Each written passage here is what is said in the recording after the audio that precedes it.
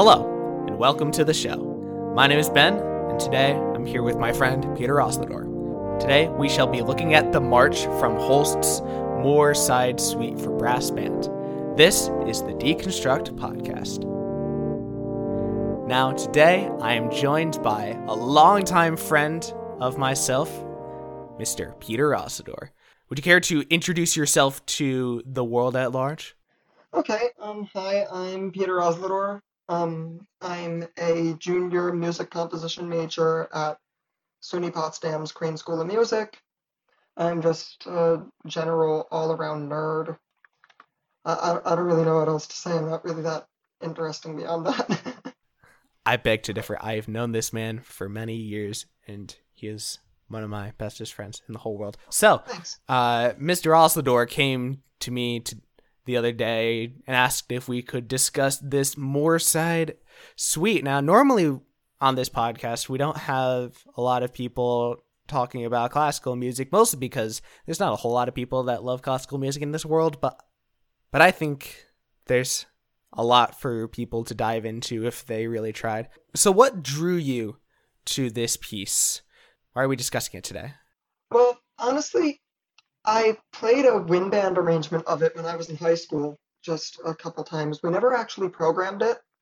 I kind of just fell in love with the piece. I decided to listen to the original brass band version, and it was like more exciting. It was very raw. It was, I don't know, there was just this quality about it that really just drew me in. There was like this like emotional quality, this raw, unfiltered sound to it. Honestly, it just intrigued me. So I kind of developed a bit of an obsession over it. I recently transcribed the whole thing for Recorder Quartet because I noticed that Holst's other wind band works had been transcribed for the ensemble, and I wanted this one to have a transcription as well. The thing that I think really drew me to it was Holst's use of texture and economy, because its form is relatively standard. Its harmonic content is nothing really new to that period. There was something almost magical about it to me that I hope you will all hear as well if you give it a listen. Sorry, I've kind of rambled on for. No, it's cool. Love on the podcast having people talking about the music that they love. I think this is going to be one of the few episodes where somebody on the podcast schools me, because first of all, this man has done a lot of work on this piece, and secondly, I didn't take all that great notes, so we'll see how it goes from here. So, a bit of housekeeping out of the way. First of all, depending on how this goes, we may or may not have recordings of this peppered in and out because Holst died over 70 years ago, which is the threshold that's needed to release works into the public domain. So Holst's Moorside Suite is in the public domain. However, I have not found any recordings that are also in the public domain. So depending on what happens, we may either use full brass band recordings or I may need to introduce a piano reduction. It'll be a nice change from having to go to a timestamp at every moment. Spoiler alert, we did need a piano reduction. And also, I'm going to hopefully try to incorporate a newish feature that Spotify has in partnership with Anchor, which is the program through which we distribute this podcast. So hopefully, if you're listening on Spotify Premium, after I'm done talking about this, you'll be able to listen through the whole of this Moorside March without having to go to another program. It'll just be inserted into the podcast. If you're listening on Spotify, not premium, you'll get a 30-second preview.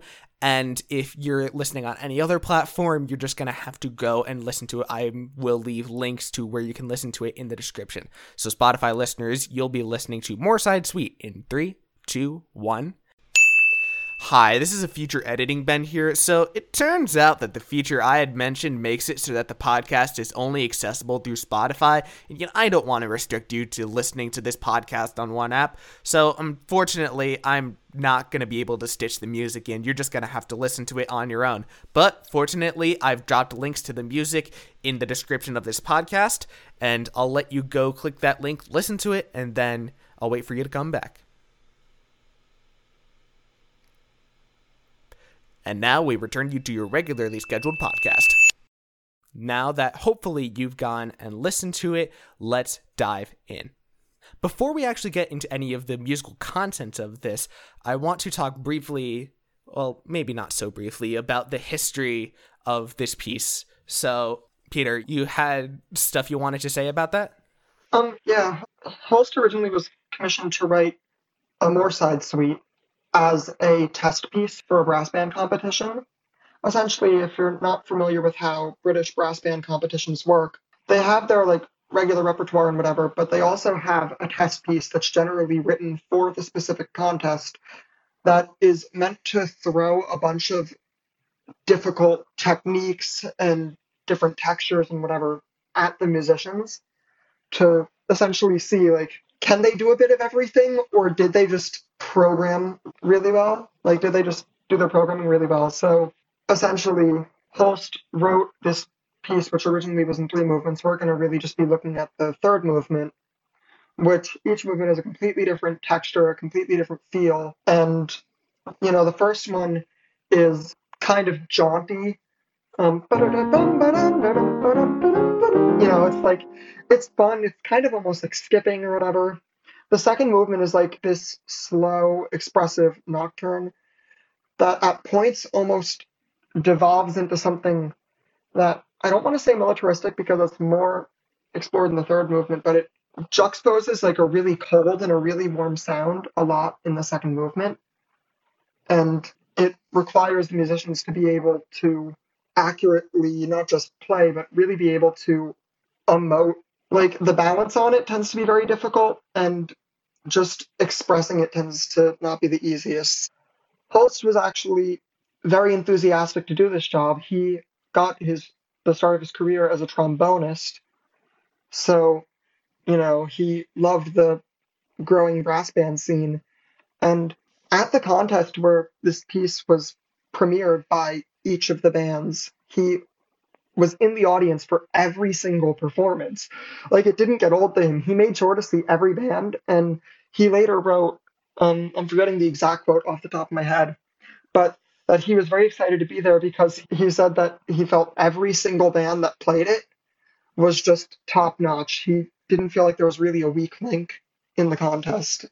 It's become a staple of the brass band repertoire, but transcriptions of it have also entered into the repertoire for full orchestra, string orchestra, and wind ensemble. Gordon Jacob did some of those transcriptions if you're looking for them. I think Holst himself did the string orchestra one. But essentially, it's around, a century later or so, and it's still being played, so he must have done something right. You talked a little bit about brass bands. Now, brass bands isn't really a thing Americans have. It's something that, it pops up every now and then in America, but it's not a part of our culture as much as it is in other places around the world. So could you give a few words about brass bands and what they are and how they influence British culture? Yeah. With a brass band, essentially, it's all just brass and percussion. So, you get something like an orchestra, which has mostly strings and then woodwinds, brass, percussion, possibly a harpist or a pianist or something. You get a wind band, which drops the strings, so it's just woodwinds, brass, and percussion. This is just brass and percussion. So, essentially, what's interesting about the British style brass band in particular is that it doesn't use any what are known as cylindrical brass instruments except for trombone and bass trombone. So instead of trumpets, it uses cornets.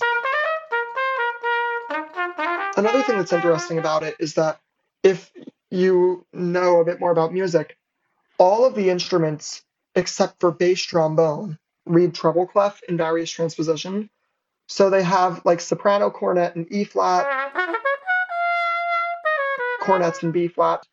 They have E flat horns, baritone euphonium, tuba, and bass tuba. They all read treble clef, which allows anyone who plays any of those instruments to just hop from one instrument to another without having to learn a new set of fingerings, essentially. So if you know how saxophones work, it's kind of the same way, except, of course, involving instruments that usually wouldn't be written that way. In the case of Moorside Suite, it's 18 separate parts. There's one soprano cornet, but then there are 4 cornet parts, 1 flugelhorn, 3 horn parts, 2 baritone parts, 2 tenor trombones, 1 bass trombone, a euphonium, and then tubas in E flat and B flat. And what's interesting is because of the way that the brass band music is written, you cannot substitute the E flat for an F tuba or the B flat for a C tuba in most cases. Like, it's generally understood that the parts will be taken on the specific instrument. So if you know anything about how tubists play, where they're expected to pick the best instrument, the instruments are picked for them in a brass band for the most part. But essentially in Britain, the brass band became a very important part of culture. They're usually not professional ensembles, but they're generally made up of highly skilled amateurs. So a lot of times, either a town or a company will have their own brass band where you'll get maybe an architects union or a corporation might have a brass band just made up of their employees. Or actually, I forget the name of the ensemble, but one of the big brass bands a couple decades back was from a coal mine, actually, where they'd be mining coal in the day, but at night, all the players who were in it would get cleaned up and go to rehearsal. I know the Yorkshire Building Society has a pretty well-renowned brass band. So it's interesting because this is mostly amateur music making, but they tend to treat it incredibly seriously and play at a near professional level regardless. It's honestly amazing to think that these people are playing really high level things and competing in competitions and whatever, while they also have full time jobs in completely unrelated fields. But that tends to be the case. But because these bands are all over the place, that any company large enough has one, or because of that, they tend to be a pretty big thing culturally because they're all over. And tons of people take part in them, not just people who went to music school and studied their instrument for years. It's honestly the kind of thing that I wish America had more of because it makes playing music more accessible to people after their days of high school band are over. But we'll see how that goes. Yeah, and I try to find information about how brass bands in America died after the 20th century because there were a lot of brass bands in America in the 19th century. And probably in your local area, you can go back to see photos of people with brass instruments around themselves, but that isn't a thing anymore. I don't know why. It's starting to make a bit of a resurgence in America, and if you have brass bands in your local area, I do suggest you go out and check it out. This is a Moorside Suite, and you had mentioned that Holst was commissioned to write a Moorside piece, which indicates to me that Moorside is a type of music. I didn't do much research on this myself, but No, the literal title is A Moorside Suite, which is kind of confusing to a lot of people. I was kind of anticipating that question. The title is literally just a Moorside Suite. I don't know too much about where the title came from, if I'm being honest. That's one aspect that I haven't delved into too far. all right. So now that we've got all the history out of the way, let's actually dive into some music here. Okay, I'm just gonna start at the beginning because there's one thing that is very Holst, if you know any of his other band works, if you're maybe familiar with his march from his first suite in E flat, for instance. just opening with a cornet and flugelhorn unison, which immediately just rockets upward. I just love that opening, like the ba ba bum bum. If you just listened to the piece, you would have just heard it. That was put in probably quite deliberately because they just ended a really soft, really slow movement, and all the cornets are in like either low or mid range. So they need to immediately just change gears to jump up to this like higher mid range thing, but they also need to change styles and try not to crack any of these notes, which all are indicated to be played very short. So that's kind of like a sign of the commission being like, hey, test them on these things. And then it kind of echoes through the rest of the ensemble and it just explodes into the main theme. I want to talk about the harmonic structure of this opening motif.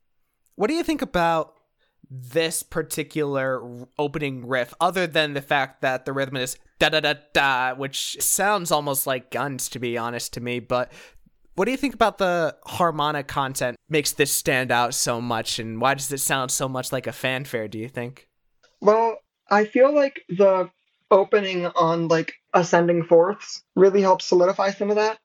It kind of implies almost like chordal harmony, even though the piece itself doesn't quite use it for the most part. But also just the fact that all the notes are loud, short, and crisp, and it builds up straight to a high point before it gets repeated in the rest of the ensemble. Like, it's very fanfare-like in that regard. Yeah, and those open intervals, it reminds me of how the harmonic series is used a lot in horn work. In a few episodes so far, we've talked about the harmonic series, but as a reminder, it's the idea that for every note, there's a bunch of other notes that define the quality of that noise. Could you discuss how brass instruments incorporate the harmonic series into their works? Essentially, if you know about the harmonic series, you've probably heard of it through the lens of if you hold any of these notes and then strike the low note on the piano, all these sound. But on brass instruments, and on woodwind instruments as well, but it's more prevalent in brass writing, if you blow harder into the instrument, you essentially go up to the next note in the harmonic series. Like, let's say you're playing like a B flat on a trumpet, you blow harder, and it brings you up to the F. Essentially, like, to play higher on a brass instrument, you blow harder, but the same fingerings apply. So let's say, like, you essentially play on, like, one harmonic, or in this case, it would be an overtone or whatever. You can use the valves to lower the pitch, but then you can jump up to the next one and use the valves to lower the pitch from that, or the slide if you're playing trombone. And essentially, that's what allows brass instruments to play all of those in between notes. Now, perfect fourths are not found in the harmonic series, with the exception that the distance between the perfect fifth and the octave is a fourth. But one thing that's interesting about the opening to this is that each note is essentially in a different register of the instrument. So it requires the players to have really good lip flexibility, especially once they're playing it like a couple times in a row, like when they do the ba-da-bum, ba-da-bum-bum. So, recapping everything real succinctly, the cornets go da-da-da-da, and then everybody else follows that motif, rising up into our first main strain.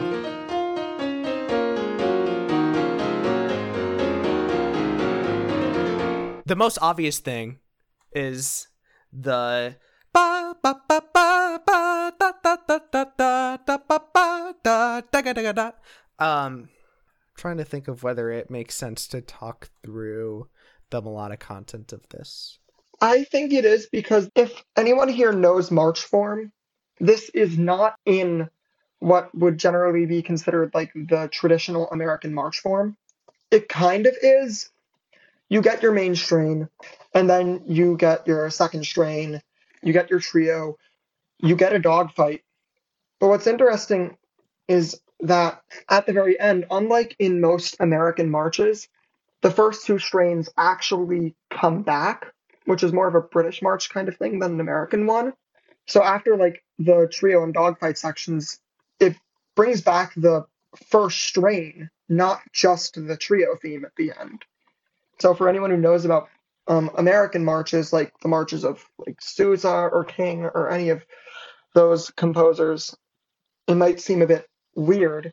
I'm trying to think through because I think every little snippet of melody, each change from note to note is important. I know that in Western harmony, melody isn't focused on as much, which is why I like to focus on it a lot here. So the ba ba ba ba, it's a firm, solid ground. It establishes the fifth above the root, and it gives us a firm grounding in the key. And then there's ba ba ba ba ba ba ba ba ba. Going up to that ba ba adds a little bit more excitement to it since you're rising up a little bit more on that, and then descending ba ba ba ba ba, descending down to another note that's in the dominance, which, as we know, wants to resolve to the tonic home key, and that's done with the rising ba ba ba. Once again, landing on that fifth above the tonic to reinforce that grounding, and then ba ba ba ga da ga da, and then with that ba ga da ga da, it swiftly goes through the ba da tonic da da dominant tonic. Bum. One thing that I want to point out is this piece was kind of written, it almost appears to be really just melody and bass line and then everything else filled in the way that, a Bach chorale would be written. But a lot of the harmonies used are not necessarily the strongest because Holst tended to prefer a homophonic texture or a texture where everything kind of moves together in a similar direction, where like essentially he's moving the chords downward or upward altogether. One thing that I've noticed about this is that in a lot of his writing, more so in the second movement, but also in this movement, he tends to move the bass line what could almost sound independently of the chords, where the bass line is more of like a separate entity. So if you actually look, the bass line through that whole section, just going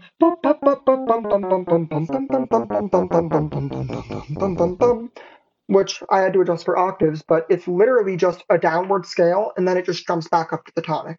It's just a 2-octave scale straight down. And a lot of the harmonies through that section aren't built to be the most perfect. They aren't built to be like, here is the tonic, then it goes to the tonic over the third, and then it goes to a subdominant chord to a dominant.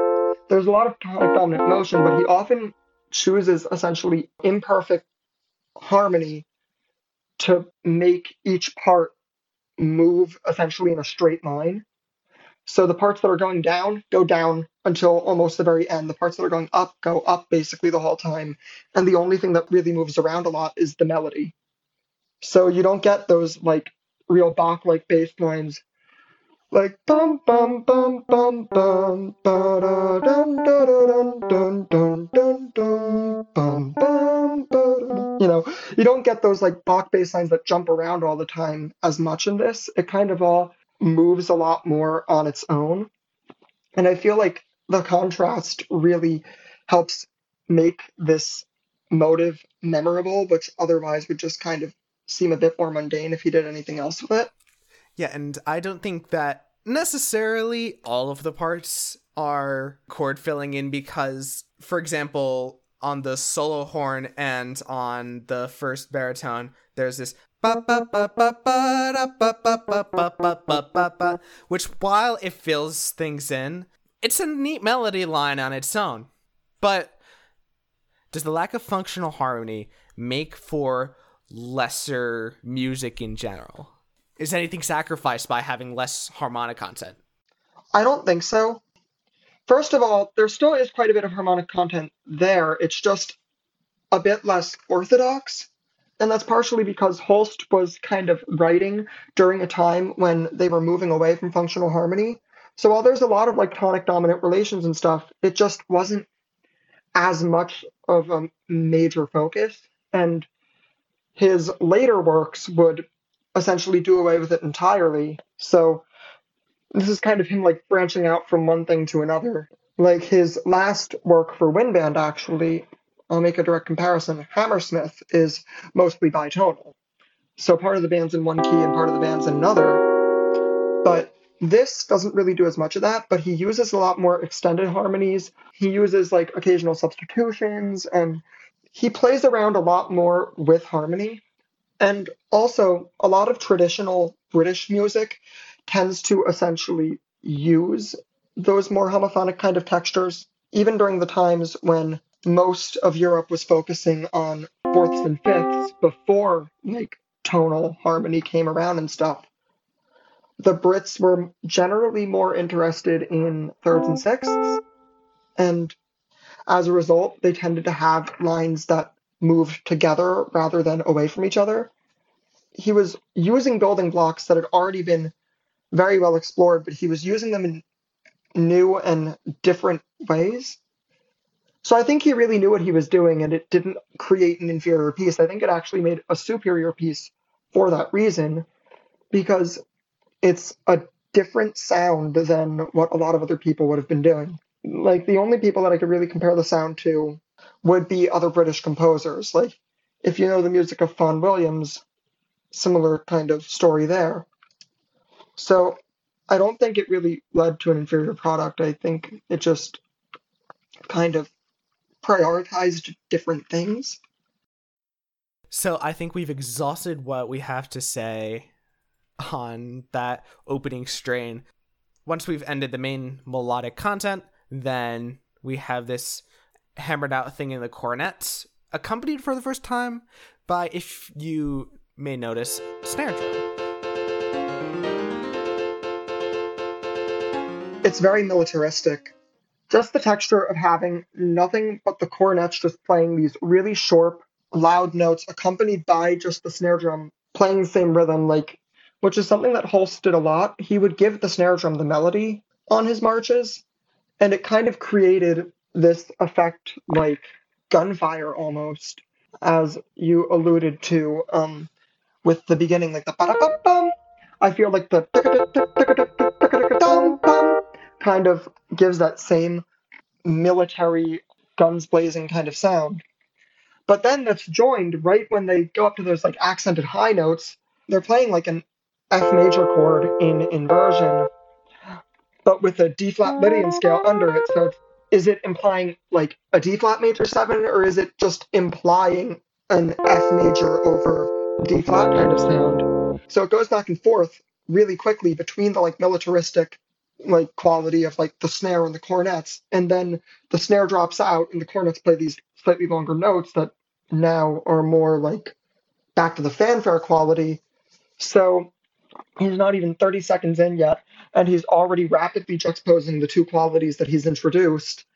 And also, this is the first time that you ever hear an ascending scale, and it happens right as the cornets are leaping up. So it's very brilliant. It takes it from like a low to mid range to like a higher register thing, even though it brings the bass line back in. So the overall range of the piece doesn't sound very different, but it sounds brighter because the lower instruments are playing higher without needing to actually bring the higher instruments higher than they were. So it fills it out, but it doesn't make it muddy or dark or anything at the same time. It's a really cool bit of orchestration. I don't know. I just love it. I love every word of that. And I think one thing I want to add is that if you go back and listen, you'll notice that after the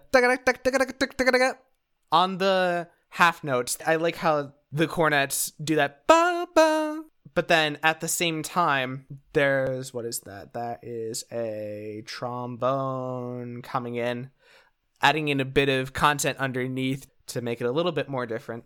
And then once we've done that, we return to the first main melody. I don't think we need to go over that over again. But then, after that, he kind of develops the theme a bit. He develops it in the horns and one of the baritone parts. And then that's when he brings in another theme.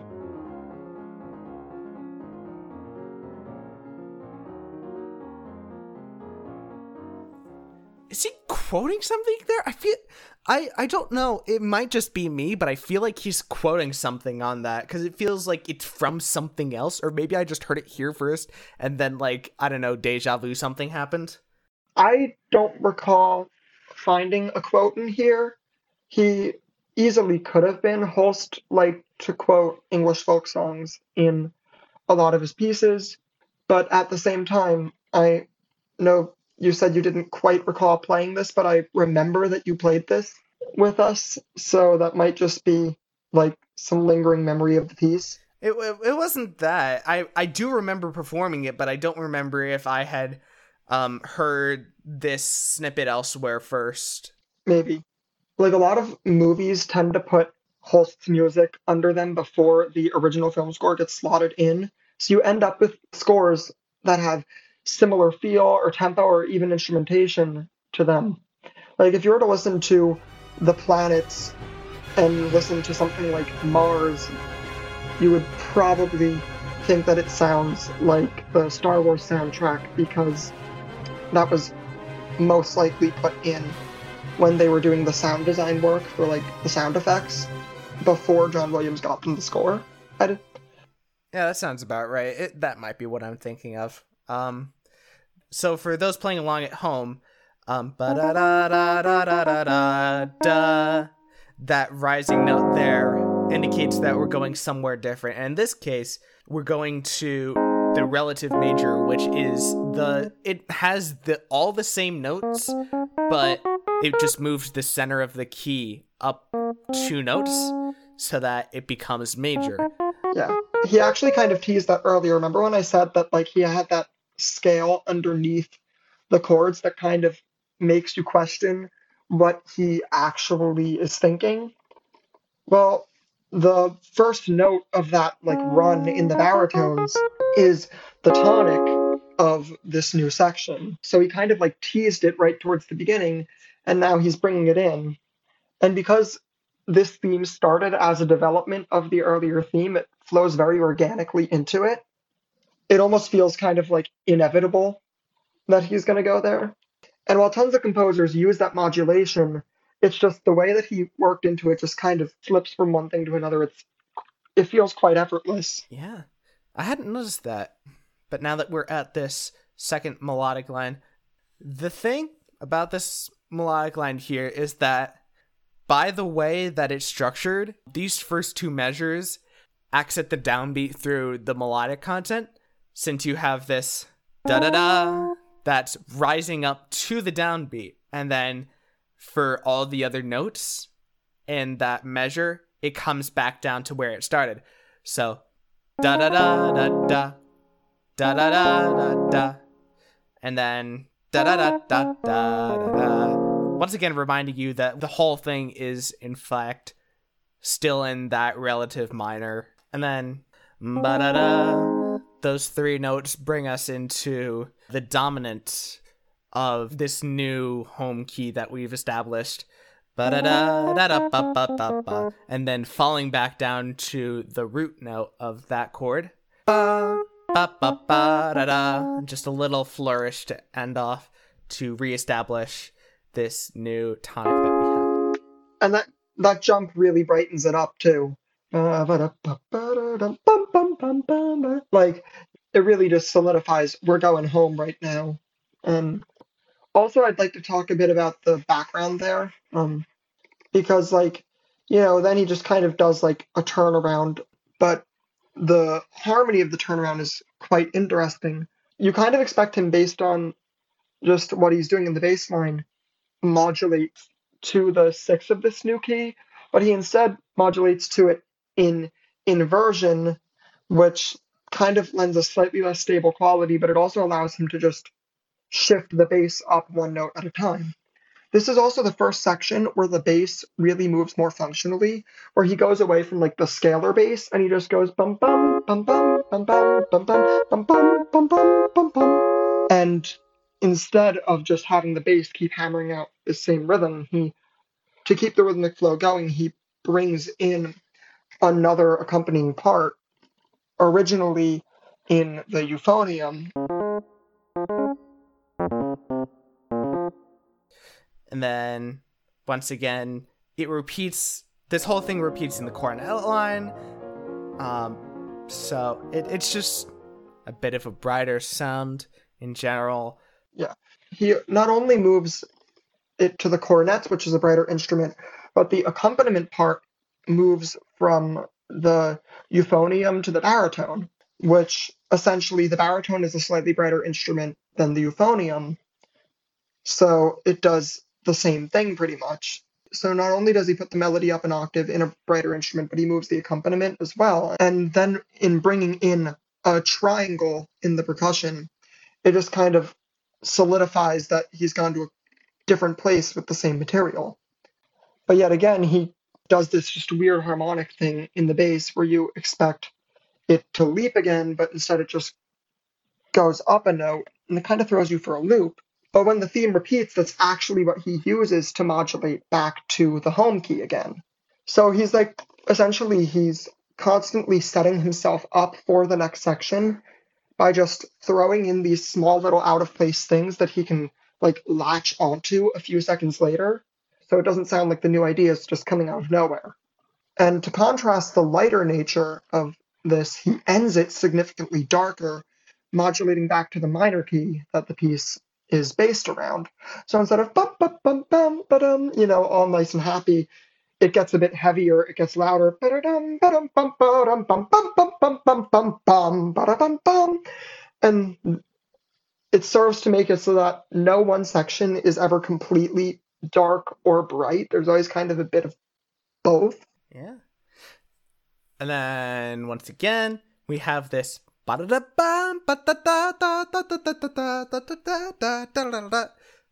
there's this lovely little trio section, which I did not take that much time to look at, so... Oh, it's fine. I took way too much time to look at it. Go off then. Go off. Okay. The section in major that you heard from the intro went to what's known as the relative major, where it's the same notes as the original key, just a different note is the tonic. But now we're going to the parallel major, which means the major scale that starts on the same note.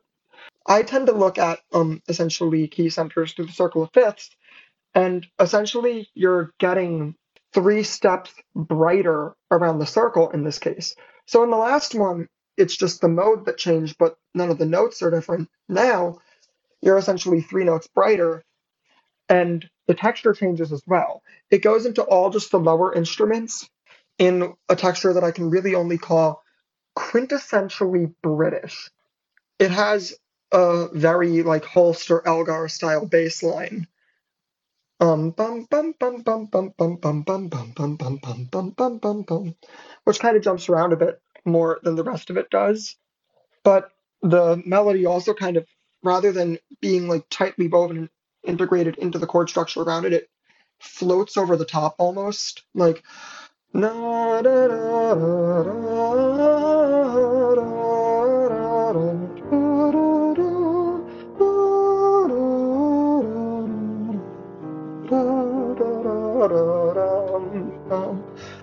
just floats over the bass line. And while the third voice of the trio hasn't been brought in yet. So briefly about the melodic structure of this trio melody, there's da da da da, something to establish us in the home key, this new relative major, and then da da da da da da, a rising and falling thing to indicate the dominant, which we're now moving away briefly before we get back to this da da da da da da da, and then that rises up to the apex, the top note of the whole trio melody line, da ba da da da da, and then these last 3 notes of that da da da, establishing the relative minor of this already relative major key, parallel major key, and then reinforcing that with ba da da da da da. But then he doesn't sit on it for too long. He just goes straight back into the bum bum bum ba da dum bum ba dun dun da da dum bum. And that's how he gets back to the tonic. Like the bass line the entire time is just bum bum bum bum bum bum bum bum bum bum bum bum bum bum bum bum. Like it's not really anything to write home too much about. It's just kind of in service to the melody. And also, one little snippet that I want to bring out, after the first da da da da, the baritones and trombones and the euphoniums are doing this neat little moving melody line. They're moving the same distance, but they're starting in different places. So you got the baritones going da da da da da da, and then you got this one trombone going da da da da da da, starting in different places but moving the same amount. That's going to be a recurring element when this trio repeats. Yeah. And honestly, that just brings back in like the emphasis on parallel thirds and sixths in a lot of Holst's music. What's interesting, though, is if you look at that particular trombone part, even when they get to like the apex of it, the trombone doesn't join with them there in octaves. It goes to a third apart instead of a sixth apart. So the bum bum bum ba da da da da da da da. So it kind of continues just filling in this harmony a bit, but it doesn't really do too much. It doesn't really take away from the melody at all, and it tends to go like almost unregistered by a lot of listeners. It's just kind of beefing it up and solidifying the like chord structure. Yeah. I don't know why this specific example is occurring to me, but if you're on TikTok and you're on Shanty Talk, if you remember that chain of duets that created that viral rendition of the Wellerman. Yeah. If you go through each of those layers, because like below each of the videos, it says this person is duetting this video, and then you click on that link, you can go through and see how harmony lines that you can't necessarily hear can be layered in to create a rich texture. And each time that it gets layered in, you notice it, but you can't notice it if it's not there in the first place. Also, the fact that he switched from the third to the sixth is just important because it creates a leap in the trombone that doesn't occur in any of the other parts. And that leap kind of gets expanded on later in the piece, right towards the end. So just keep that in mind. I'll come back to it eventually. And then when the cornets come in, that's essentially bringing in the third voice of this trio. And where the melody kind of floated over the bass line in the first, the bass line itself changes to this like broken octave thing. The broken octave bass line essentially relates itself more to the melody than the bass line did in the previous section. So it kind of helps unify the two into one whole. But then this counter melody comes in against the melody where every other note is a suspension or an appoggiatura against the main melody. And the counter melody also tends to interweave itself quite nicely with the bass line. So these two lines that started off as independent kind of converge right as the cornets come in, lending their brighter sound. So to contrast that, when they get to the high point in the cornets, generally most conductors instruct the lower brass to play slightly heavier and get like a grittier sound on what was like much more laid back and easygoing first time around. Also, just a quick note, because I've played this part. Depending on your conductor, you might be asked to make one breath last for 22 bars straight. Just a word of warning for anyone who wants to play this piece, but that's just me suffering. I'm not gonna get into that right now. But basically, he juxtaposes light and heavy quite a bit without as much juxtaposing the color of the harmonies he's using quite as much. it's a trio section. It's meant to be in contrast with the main section, which, if you don't know much about march form, that's what the trio section is meant to do. It kind of tends to strip everything back to more basic parts, which then get elaborated on later. What happens is he tends to build tension in this section by first bringing in the E-flat cornet, which is higher than the regular cornet, and then actually dropping out the bass tubas for a bit. So the range of the piece just subtly shifts up into a slightly brighter register for a bit before he brings the bass tuba back in, the B-flat bass, right as it gets heavier.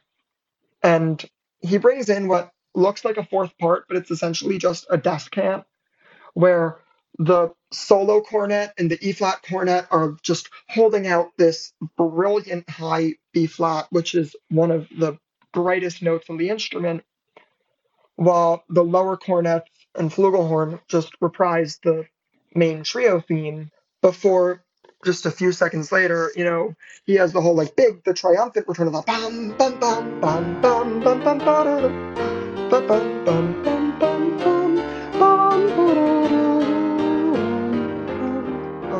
He just dies down here.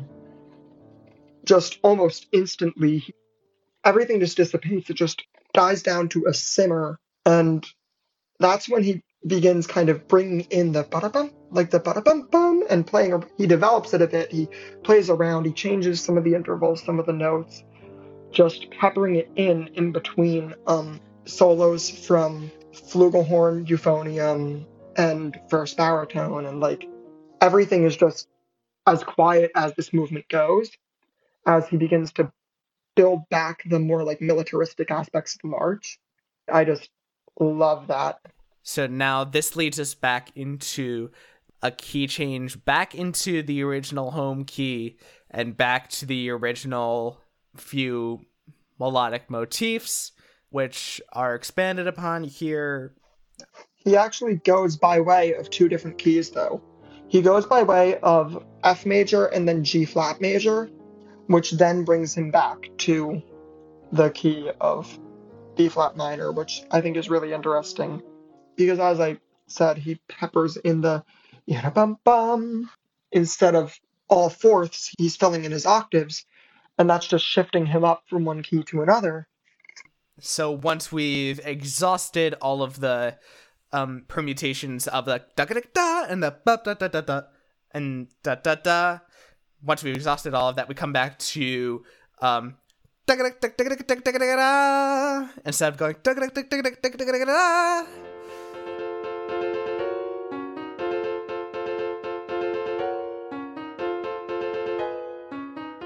Yeah, this kind of happens where, in an American march, the dogfight section would take place, except it's built off of the material from the first strain.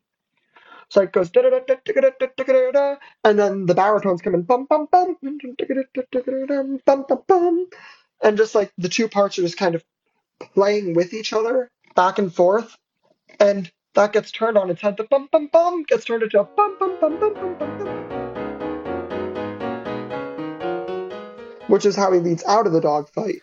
And also another contrast happening there. Instead of having a descending bass line, it's a ascending bass line, which I think adds a bit more to the suspense and tightening of tension that's happening in this whole section. And what's interesting is the bass line. In the bass instruments, it jumps the octave a couple times to keep it in range for them, but he keeps bringing in more instruments on it, just continuing the line straight up, and the line actually continues until it's in the cornet parts. So it continues all the way down from the bass register of the tuba, just one continuous ascending scale, into the cornets, where it essentially turns itself into the melody. Bum bum bum bum. So it goes.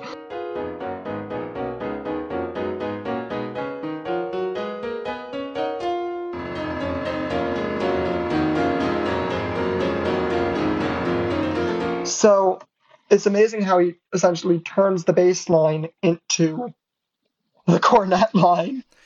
It's pretty rad. And then return of the main melodic line, but with one key difference, and what be that? There's a giant bass drop to a low concert F in the E flat and B flat tubas, as well as the instrument that I think really defines the section, the bass trombone. They all just hammer out that low note. And also, all of the instruments are told to play very loud and very heavy at this point, which, it turns us like previously not quite bouncy, but it has a bit of a spring in its step theme into something that is just, it hits you like a ton of bricks. Even though you've heard that same motive many times already, is kind of meant to be like, you think I've exhausted this? No, I haven't. And here's a giant bass drop with like the percussion playing a role and just this super low note in the tuba and bass trombone to provide contrast from the other repetitions of this theme. If any brass band, or any band in general, could get themselves a really loud bass trombone, it is the best. Yeah. It is the best thing. I miss Ben McLaughlin. Yeah. Ben, if you're listening, we have a job for you. That's going to be the promo material right there. If you could get a good bass trombone. Yeah. That's definitely a moment where the judges will be really looking at the low brass, because everything they've been playing up until this point has been very poised. And this is the spot where they just need to aim for the back wall with their sound. And nothing else in this piece, in all three movements, is quite as just guttural as this. So as a test piece, this would be a moment where the judges would really have been looking straight into the bell of the bass trombone player, seeing if they could essentially blow their face off. But gotta love it. And then 3 cymbal crashes end the whole thing off, and then we're thrown back into content that we've had before with this repeating that again, and then once again with wait, is it's that not a direct repetition? When he goes back to the main theme again, he takes it a different place. Instead of bum bum bum bum bum bum bum bum bum bum, he goes bum bum bum bum bum bum bum bum bum, like to bring you back to the theme of the second strain, just seamlessly from the first theme of the first strain, rather than kind of having like a cadence there. He just goes straight into it, just like he did the first time. This third, and then in reverse order, he starts with the orchestration that he used with the cornets when they came in to make it lighter on the theme. Like, it starts with the cornets playing it, and then it goes into the horns on the second part of that phrase to simmer it down instead of build it up like it did the first time. Otherwise, it's basically the same thing that you've heard before, except the triangle is strangely absent at this point, which is kind of sad in my opinion. Once again, leading from this third melody into the development content that we had before developing on this, which in this case, it's kind of lightweight. It's all kind of toning down to this, to one of the trombones going, all in the purpose of building more and more suspense, because what we've had before is the triumphant melody being blared out by the cornets, and like, if it's being blared out by that, you have an understanding that it's going to be loud. But if you take that same melody, you drop the volume down, and you just if you just bring in these like wisp like chords almost just over it, like they just kind of fade in and out over that trombone solo, and then it just crescendos a tiny bit towards the end when everyone else just comes in guns blazing on that same theme.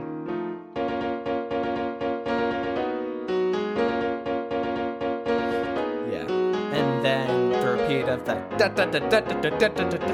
rising up to, it's marked in the score, silent. And then he takes the theme of the trio and voiced it as a chorale to be essentially the like coda or final section to the piece. And at that point, it's just this big triumphant brassy ending. Except, he goes the bum bum bum bum bum ba ba ba da bum bum ba bum bum bum bum bum ba ba ba da dum bum ba ba ba da dum bum bum bum bum bum bum bum bum. And then that all drops out. He brings the tempo up just right in the push to the end and has almost the entire ensemble just play this wicked fast scalar motion straight into the end. During the final chorale, the alto voice essentially, which is being carried by the lower cornet parts, as well as I think upper horn, is playing mostly suspensions against the melody, and there's just that same sixth texture from earlier. So the suspensions from the trio, like the second half of the trio, the sixth in the trombone from the first half of the trio, it all comes back. Every trick that he's used in this entire piece comes in at the end to make it feel like he's tying everything off all at once, no loose ends. I really like endings like that. I'm personally not good at writing them. Yeah. And I think that is a very satisfying conclusion to the whole thing, just wrapping everything up. And now I'm going to do what I did at the start so that you can give everything another listen through and you can pick out those elements or even some that we didn't talk about, because there is a lot that we didn't go through. There are so many hidden details in here that just kind of fill out the texture. Maybe you can find some of them out for yourself. And so, like before, Spotify listeners, you'll get the whole thing again stitched in. Everyone else, you're just going to have to listen to this. Spotify listeners, you're going to get this in 3, 2, 1. So, Peter, before we end off, is there anything that you would like to plug? Actually, this isn't a link to my work, though I will definitely send you some links to that. I'm going to plug another podcast because you're all podcast listeners. If you have any interest in ableism, disability studies, and how that impacts musicians, there's a great podcast by one of my colleagues at the Crane School of Music, well, one of my peers, really, Tara Allen. It's called Breaking the Third Wall Through Music, and I have also been on that podcast discussing autism spectrum disorders and how they affect how someone learns music. Please give that a listen. Tara's doing really great work trying to break down accessibility barriers in music. I'll give Ben some links to my stuff as well, but if you like podcasts and you like talking about music, please give it a listen. It's really great for understanding other people's experiences. Sounds dope as hell. I'll leave links to that, Ozador's other works, and to my own works in the description to this podcast. So, this has been the Deconstruct Podcast. I have been Ben. And I've been Peter. And we'll catch you next time. See you later.